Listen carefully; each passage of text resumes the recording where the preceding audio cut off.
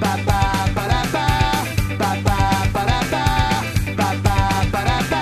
Chipper made this. The Chipper made this.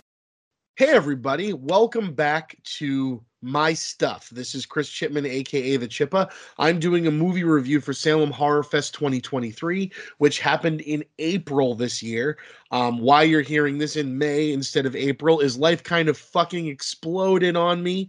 I'm not going to go into too many details, but I lost a very, very close family member in a very, very horrific car accident. And I'll probably talk more in the future about that, but it really fucked me up. But luckily, Salem Horror Fest are great to me. They gave me access to some movies, and this is the one that I was the most excited to watch. And I've seen it 3 times prior to doing this review. And because sometimes me just talking into the cloud is too boring for me and maybe too boring for you, I'm joined by one of my very, very best friends, Seth Decker from the West Coast. Seth, say hi. Hi, I'm the Andy Richter to the Conan O'Brien opposite me here. Yes, indeed. And just to make it more interesting, Seth has not seen this film, which I feel makes this a lot more fun because he might be able to hear what I say and add subtext that then after seeing it, we might be able to chat again and he might be able to talk even more. Also, it helps me avoid super, super spoilery territory because this movie is not super out there and available for all of you yet, but I will say spoiler alert because it's going to be hard to talk about it without at least spoiling some things about the plot, but I'm going to try to not give away everything because this is definitely a movie that needs to be seen. Low budget filmmaking should be seen by you, paid for by you, so these people can keep making fucking movies. Another really cool thing is about a year ago, Seth and I were making a movie and crowdfunding it at the same time they were crowdfunding this film. So it was kind of cool to see something come together while we were trying to do the same thing. This movie, of course, is Saint Drogo. It is from the makers of Death Drop Gorgeous, which played at Salem Horror Fest 2 years ago, I believe. I got to see that then. It's directed by Michael J. Ahern, Ryan Miller, and Brandon Peras, and written by Michael J. Ahern and Brendan Peras, who also star as our leads in the film. Before I get too much into it, if you haven't seen Death Drop Gorgeous, I believe it's still available on Shudder, which is a really freaking cool thing that we went from people could release a movie at a film festival on the East Coast that 500 people see and then no one ever sees it again to you got a deal and you're on Shudder.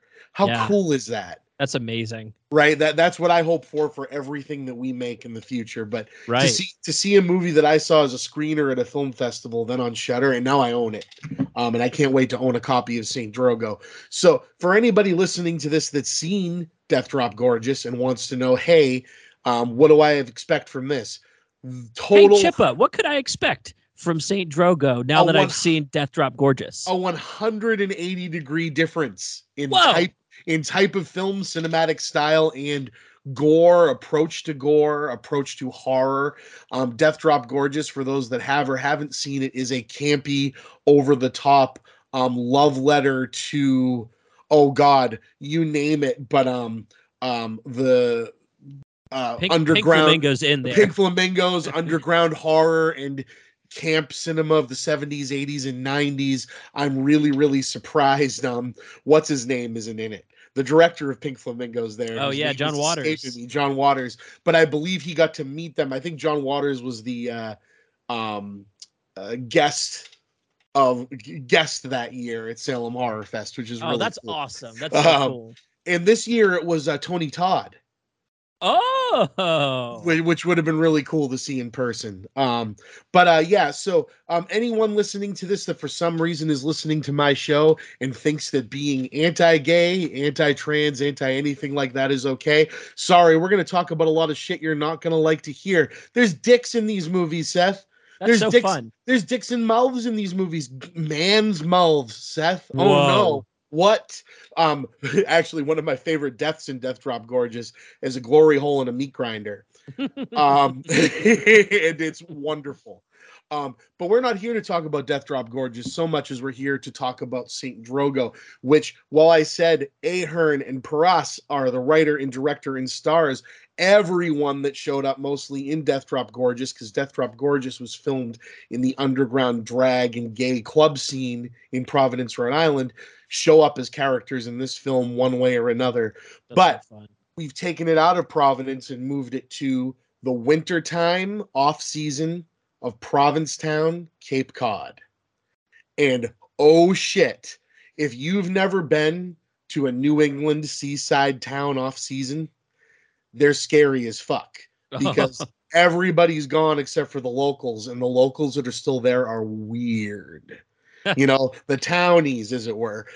But now I'll move this to P-Town. So not only is it just the local townies that are there, but it's the local townies who get all of their money and all of their well, not all of, but a vast majority for those listening to this that aren't from New England that don't know about P-Town. P-Town is basically the San Francisco of Massachusetts. P-Town is where all of the counterculture, all of the gay, LGBTQ, all of those people go and hang out. Okay. And it's just a regular old Cape Cod fishing town that in the summertime is filled with all of those wonderful people, and they make it into this great big pride festival for 3 months. That's so fun. It's awesome. It's a great place to go, but take a place like that and add a horror movie subtext about, okay, what goes on in the off season? What goes on when you don't have that money and those people anymore?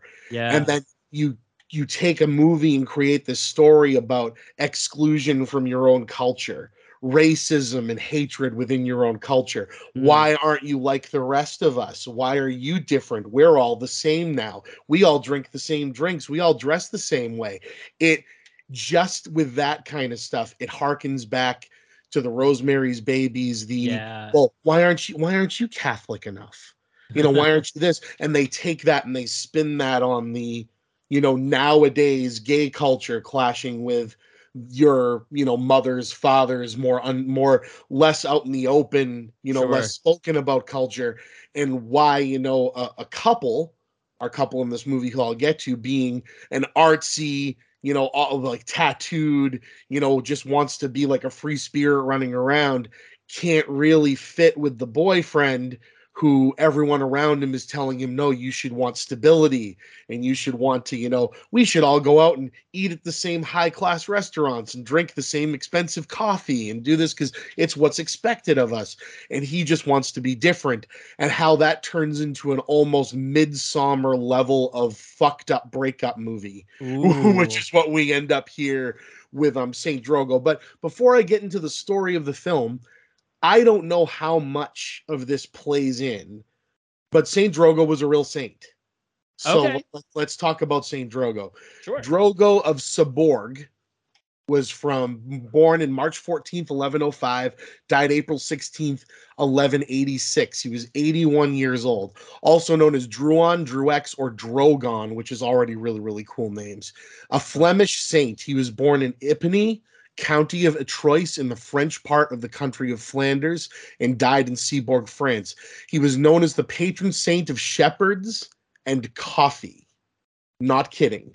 And his feast day is on April 16th.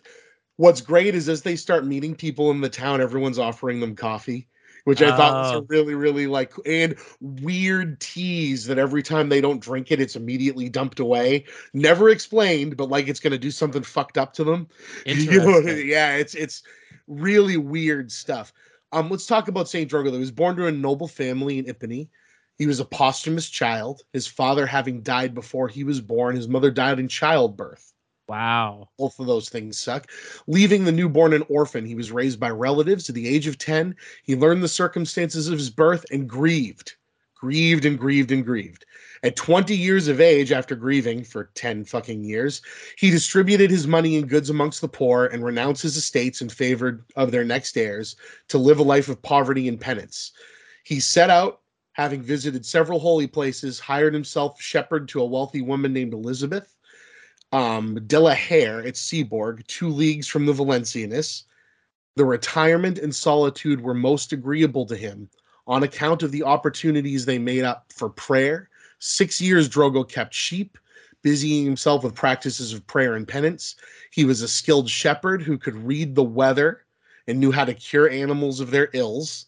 He shared these skills with others. Despite his relative obscurity, his charity, the spirit of devotion and prayer gained him the esteem and affection of everybody, particularly Elizabeth. Many made him presents, but these he bestowed on the poor. It was rumored that he had the gift of bilocation and would be seen in the fields and the church simultaneously. This gave rise to a common adage among the rural folk of the region: I'm not Saint Drogo. I can't ring the church bell for mass and be in the procession. This weird like duality plays out a lot in the movie. Which is pretty interesting.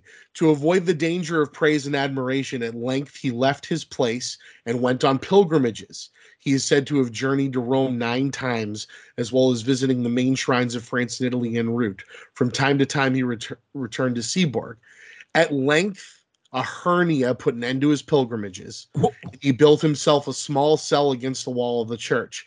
The cell had a window for limited contact to receive food and water passed through by those seeking prayers and counsel. A second window opened into the church so he could follow the services.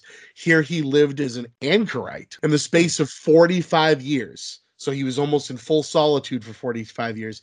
He died AD 1186 at the age of 81. Okay, wow. So where that plays into a lot, we do meet a character named Saint Drogo in the film. I will not say when or how or why, but Saint Drogo is apparently worshipped by this group of people. I believe they're playing on, this is one of his pilgrimages. There's words in here that say the hernia and other things, he might have been disfigured. They say he's the patron saint of ugly people or disfigured people. That plays into a lot of the eat from me, drink from me, take of me. They do a lot of that kind of stuff in the movie. But we'll just get Saint Drogo's a weirdo, and Saint Drogo goes to groups of people and kind of takes over and plays like a dual role of shepherd, but also meddles and messes with. And there's a weird sort of almost like a Borg kind of thing, I feel like a one of us, kind of thing going on, that I can't decide if it's a good thing or a bad thing. And the movie leaves me not knowing if Saint Drogo's presence and what's going on in P-Town in this movie is a positive or a negative. Very similar to how things end up in Midsommar, right? Yeah, is Midsommar a happy film? I mean, I don't think it's. No, I don't. I don't think so. I can't decide. It's like the hardest thing because I feel as though like, and again, I want to talk about that because you and I know are in a polycule, right? Yeah. And so something in Saint Drogo and something in particularly in gay culture, which I know a lot from having lots of friends. I've always been I don't have time to like, I give myself lovingly to my friends, but to that level, my brain can only really think of sharing that with one person. Sure. That's no finger point to anyone else. But when I see a movie where it's shown people sharing themselves with multiple people, I immediately go to that's bad. But then I'm watching Saint Drogo and going, no, it's not bad till it is. Right. It's not bad till it's toxic. It's not bad because at first it's like, no, these two guys, this is cool. You come into town, you party with another dude. It's all consensual. Everyone's having a good time. But in my mind, the first time through, I'm like in this Midsommar thing of, well, this is bad. Yeah. I'm like, this means their relationship isn't good. And then I'm like, no, that's it's only bad once they start being taken advantage of. Oh yeah, that's such an interesting like interpersonal character dynamic to work off of. Right, because to me it's like, when you watch the other 99% of horror films involving couples, one thing that tells you a character is bad is if there's a scene where they're cheating on someone. Right. You know what I mean? And in this film, it's not necessarily bad.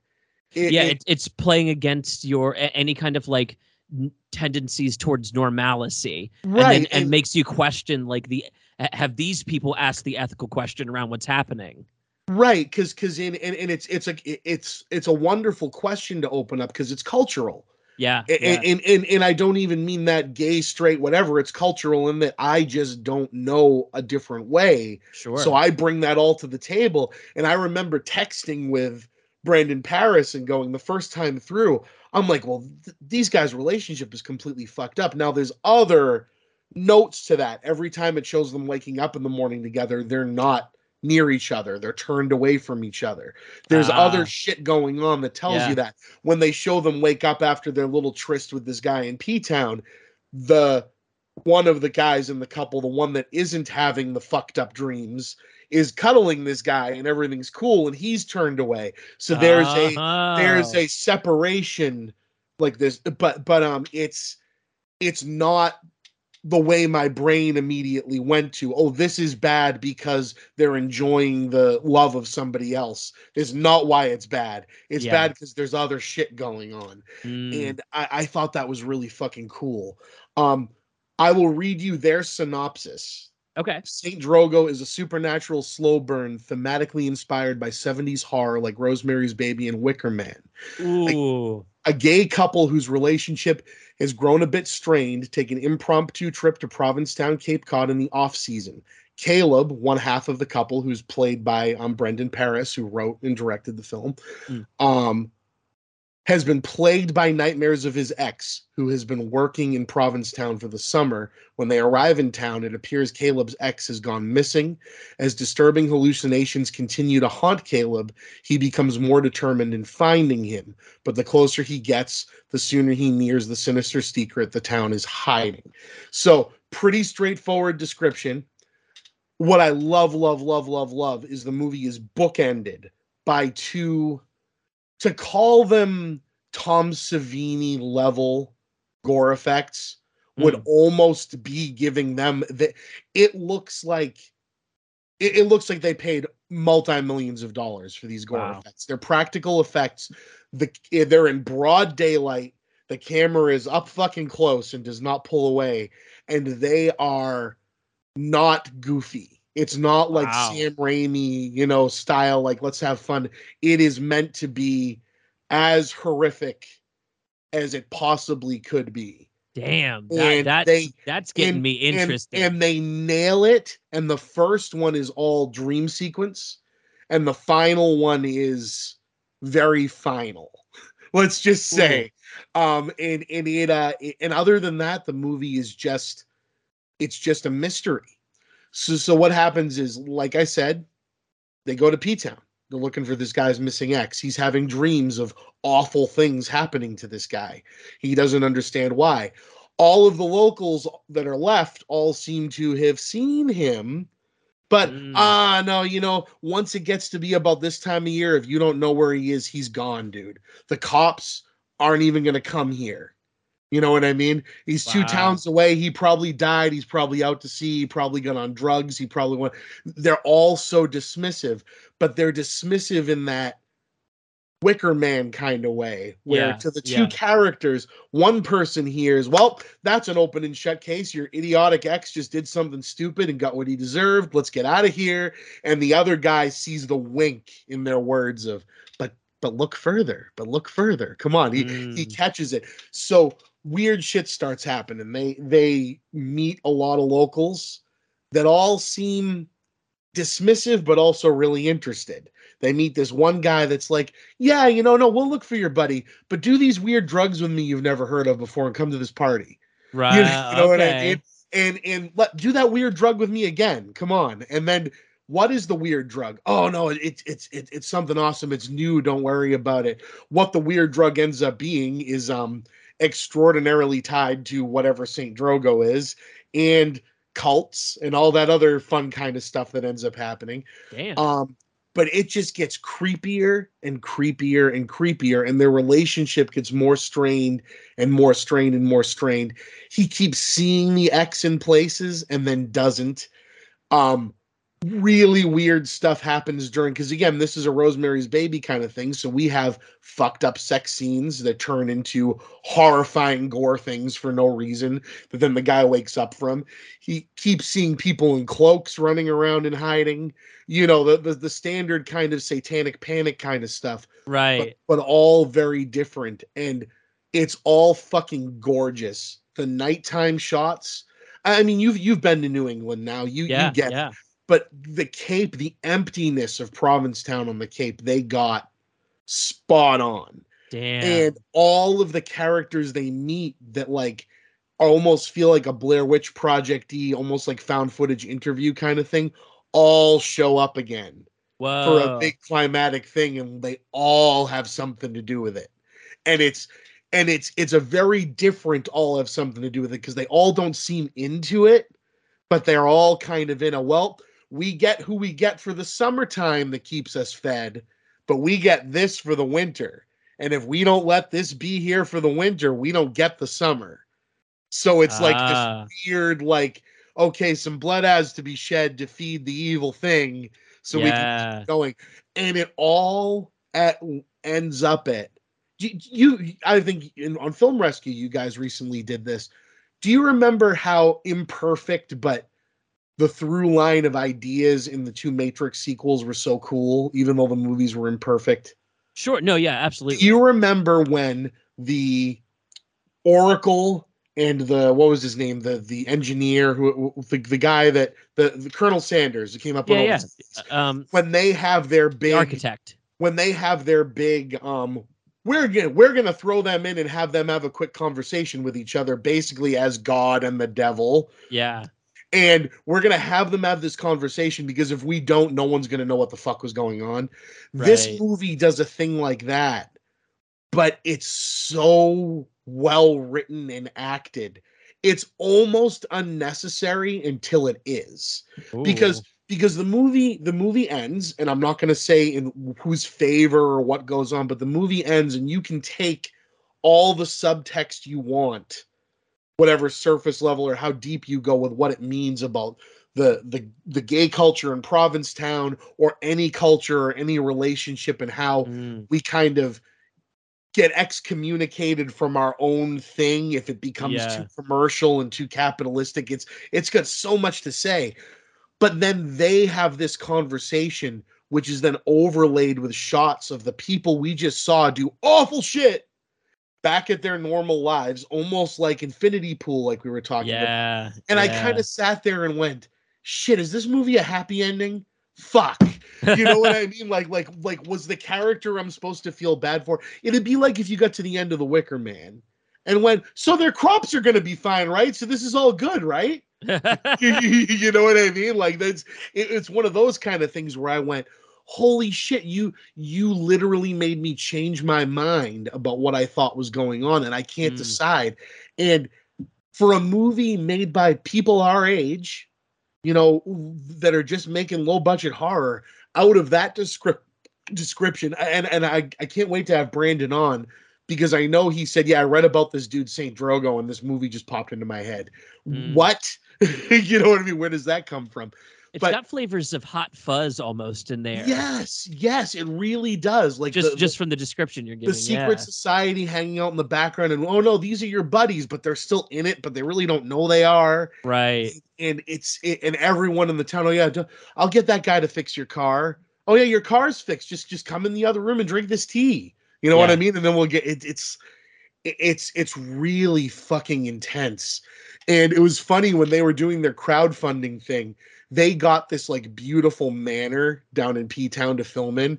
And the joke was always, if they only knew what the hell we were filming in this thing. Because it's basically like they basically filmed the what you thought was happening in Eyes Wide Shut. Yeah. In this, Yeah. and it's like, and they go hard. I mean, it's both in creepy imagery and just in, no, this is what, a fuck cult would look like, at this point right now. Yeah. But I'm blown away by how true to themselves and the culture they're representing they're being, but still making straight up fucking awesome genre horror. Yeah. Yeah. You Yeah. know, Yeah. And Kay Lynch, Salem Horror Fest executive produced this. Kay Lynch is a trans woman, right? And Right. she's got her stamp all over this damn thing. And I am so proud that I got to see it. And I want to know what you're like. What are you picturing? Like thinking about this thing as a joke. I used to joke with my brother when him and I first started doing our podcast, the Chipman Brothers Tangent, and he would see movies like weeks before me. He'd Yeah. talk about them, and the joke was, "Oh, it's like in," and this pissed him off because he hated Tusk so much. And I'm like, "It's the Nazi party." You know what I mean? I haven't seen it, but like, does this make you want to see it? No, yeah, this description is it's giving it's making me think of so many films that I've seen over the last like 5 years where this cult idea is really interesting and hot right now, but not everybody's investigating it into the like that depth where it's giving you like big movie payoff to these ideas. I think sometimes we get trapped in trying to keep things too human and forget like these are movies. They need to they should pay off big in some way. Yes. And so this sounds like somebody that's been watching, movies as they've been coming out and maybe not going far enough with the topic material. It feels like it's a reaction to that and going like, no, this is a cool idea. Let's go hard with this real quick. Well, and this would be the kind of thing, right? There's at least 3 zinger scenes in this, right? Yeah. That are the kind of thing that you'd walk by in the 80s with your friends at a video store and go, "We got to watch St. Drogo." And they go, "Why?" And it would be the same way you tell someone, "You got to see the Wicker Man." Why? Because you got to meet the Wicker Man. Right. And you get through the rest of the movie, and hopefully you like the rest of the movie because it's so damn good. But the Yeah. Wicker Man is such a big payoff in the Wicker Man. And let's just say getting to the payoff of Saint Drogo in Saint Drogo, whatever that may be, is so goddamn horrific and so beautifully and heartbreakingly shot. It's very similar to how things go down in The Wicker Man and in Midsummer, in that a character is in a scenario where they know they're not getting out now. They know exactly what's going to happen, and the movie makes you sit there and listen to characters explain why this is happening to them, and then they make it happen to them, and it is, well, I'll say it goes harder than Midsummer because Midsummer just burned a guy. Granted, he was alive during it and all of that. No, this is more like what happened to William Wallace in Braveheart. But all on screen. Yeah. And Yeah. holy shit. And without real mention or explanation as to why or what it means. And I love movies like that where it's all in what you read into it and what you take away. And they really just nailed the tone. And again, I really, anyone that is hearing this that hasn't seen it, seek it out because it's going to be playing I believe a couple weeks from this recording, it's going to be playing at P-Town at the library. Oh, They're wow. having, not P-Town, sorry, at Providence. They're having a big screening of it. It was the big screener at Salem Horror Fest. I'm sure it'll be on Shudder and get a big release like Death Drop. I can't wait for that. But the other brilliance is to watch Death Drop and watch this and just watch a group of people that love film, love horror movies, love the culture they come from and represent, but also hate it a little bit too. Yeah. Because there's a very punk rock thing going on in both of these movies. That's like Right. we love it, but we fucking hate it. You know Right. what I mean? So brilliantly early on in the movie, I told you there's a lot of stuff between Caleb and Adrian that just shows that they're different. But like 4 friends go out to dinner. Caleb, who's the one that is the stories about and has something weird going on, they're all drinking the same drink. And it's like a frilly, Beardo, perfectly made with a husk of orange hipster, Yeah. and then Caleb just has like a normal thing, and it's very obvious, he's not even he's just like kind of pounding it and whatever. Yeah. And they're like, "Well, what would you like to eat?" And Caleb, he turns to Adrian and goes, "I think the $42 piece of lasagna sounds good." So there, and I'm like, all right, this is very pointed, but I can't tell if it's pointed at it out of detestment or acceptance.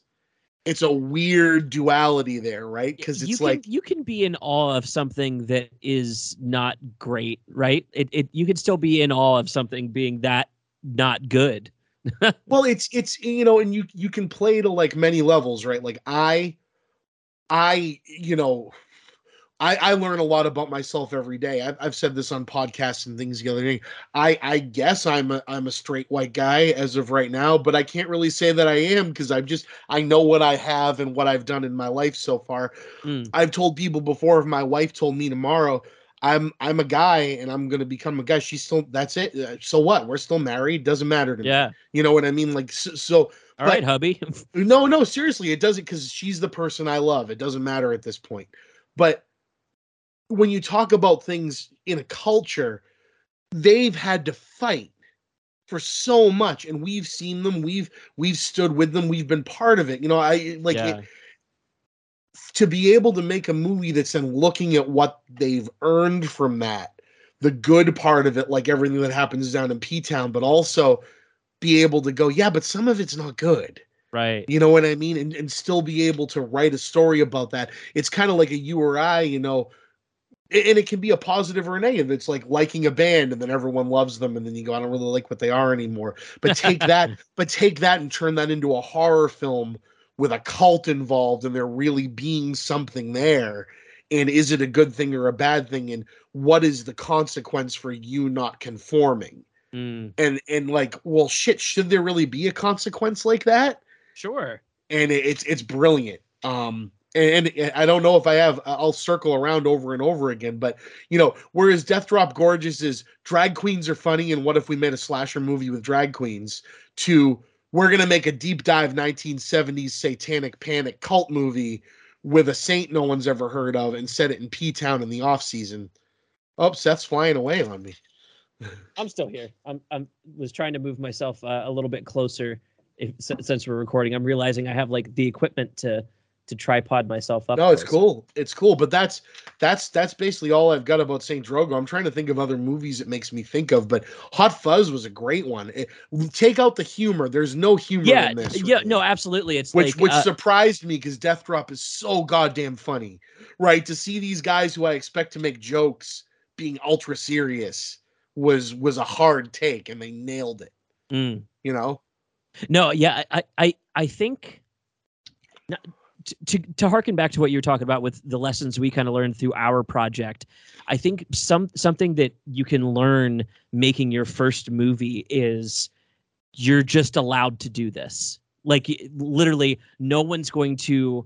There's no big ceremony where you get told like, "Hey, you officially get to make movies now." You're just allowed to go do it. And once you give yourself that permission for the first one, then it's a beeline for like what the next best thing could be.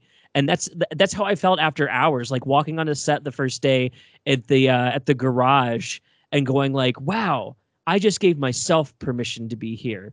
And that enabled all these other people to be here.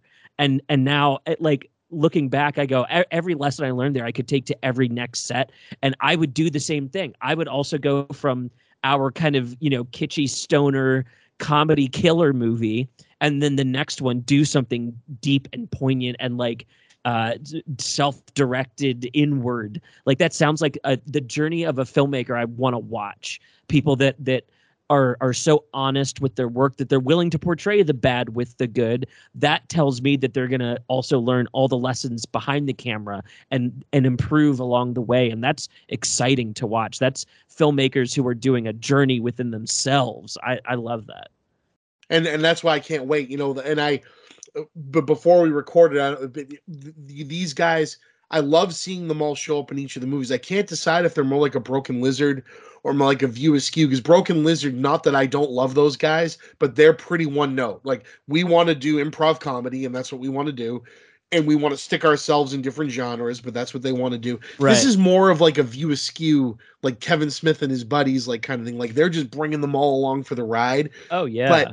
but Well, they, and you and I know how that works too, right? You get with yeah. actors and suddenly you see aspects of that actor that you want to But see pulled out in other areas. I don't think I've ever, and again, I don't know if it's just where I am as a film viewer or a filmmaker or a film critiquer or whatever it is, but I've never seen two movies back to back where I just went, "Oh, it's that guy. It's the main character from Death Drop Gorgeous as punk rock kid number 2 in this scene, and I'm so happy to see him right now." Right, But right. these guys have only made two movies. You know what I mean? And I think that's, it could be where I am, but it also could be that these guys know how to put themselves on film. They know how to show you. I think their drive and their care for, like, you can film a movie in Lynn, Massachusetts, right? And Yeah. not have it be Lynn. Right? You can film a movie in the middle of nowhere in the Midwest and have it have no personality at all. Or you can be like the guys that made Napoleon Dynamite and have you watch that and go, "Holy shit, even though that movie's dumb as a bag of rocks, it exudes these guys' life. Like, they Yeah. put their life on camera. You can feel it." And that's what I feel both of these movies did, is you don't ever have to have gone to Provincetown to now know that if you go there, it's both going to be the coolest place, and as soon as it's dark outside and there's no one around, it's going to scare the fuck out of you, and you don't know why. And That's these guys funny. put that on film, That's so funny. you know? That's so cool. And it's just awesome, and I can't wait for more people to see it. And Mike, Brandon, all you guys, Monster Makeup LLC, yes. These guys are all awesome. I highly recommend watch everything they do. I want to speak directly to them and say I loved your movie, and I can't wait to talk to you guys in person again, because I had a blast talking about Death Drop, and I was glad to bring Seth along for the ride, because this would have been 5 minutes of me gushing over a movie and no other exposition. Listen, I'm here to cheer on any other filmmakers that are hitting record on that camera and getting it out somewhere. You know what I mean? Like, no more perfectionism in the film industry, right? We just need to get our stuff out there now, because everyone's got something cool to talk about like this. I love it. Seth, thank you for coming along for the ride. Thank you for the folks at Monster Makeup LLC and Salem Horror Fest for letting me check out this movie early. I haven't put anything up for a while, so if you are hearing me for the first time or haven't heard me in a bit, I am still alive. I do exist. Maybe hit me up on Patreon. It keeps me making these things. But if not, I'm glad you're listening. And on to the next one. Bye, everybody.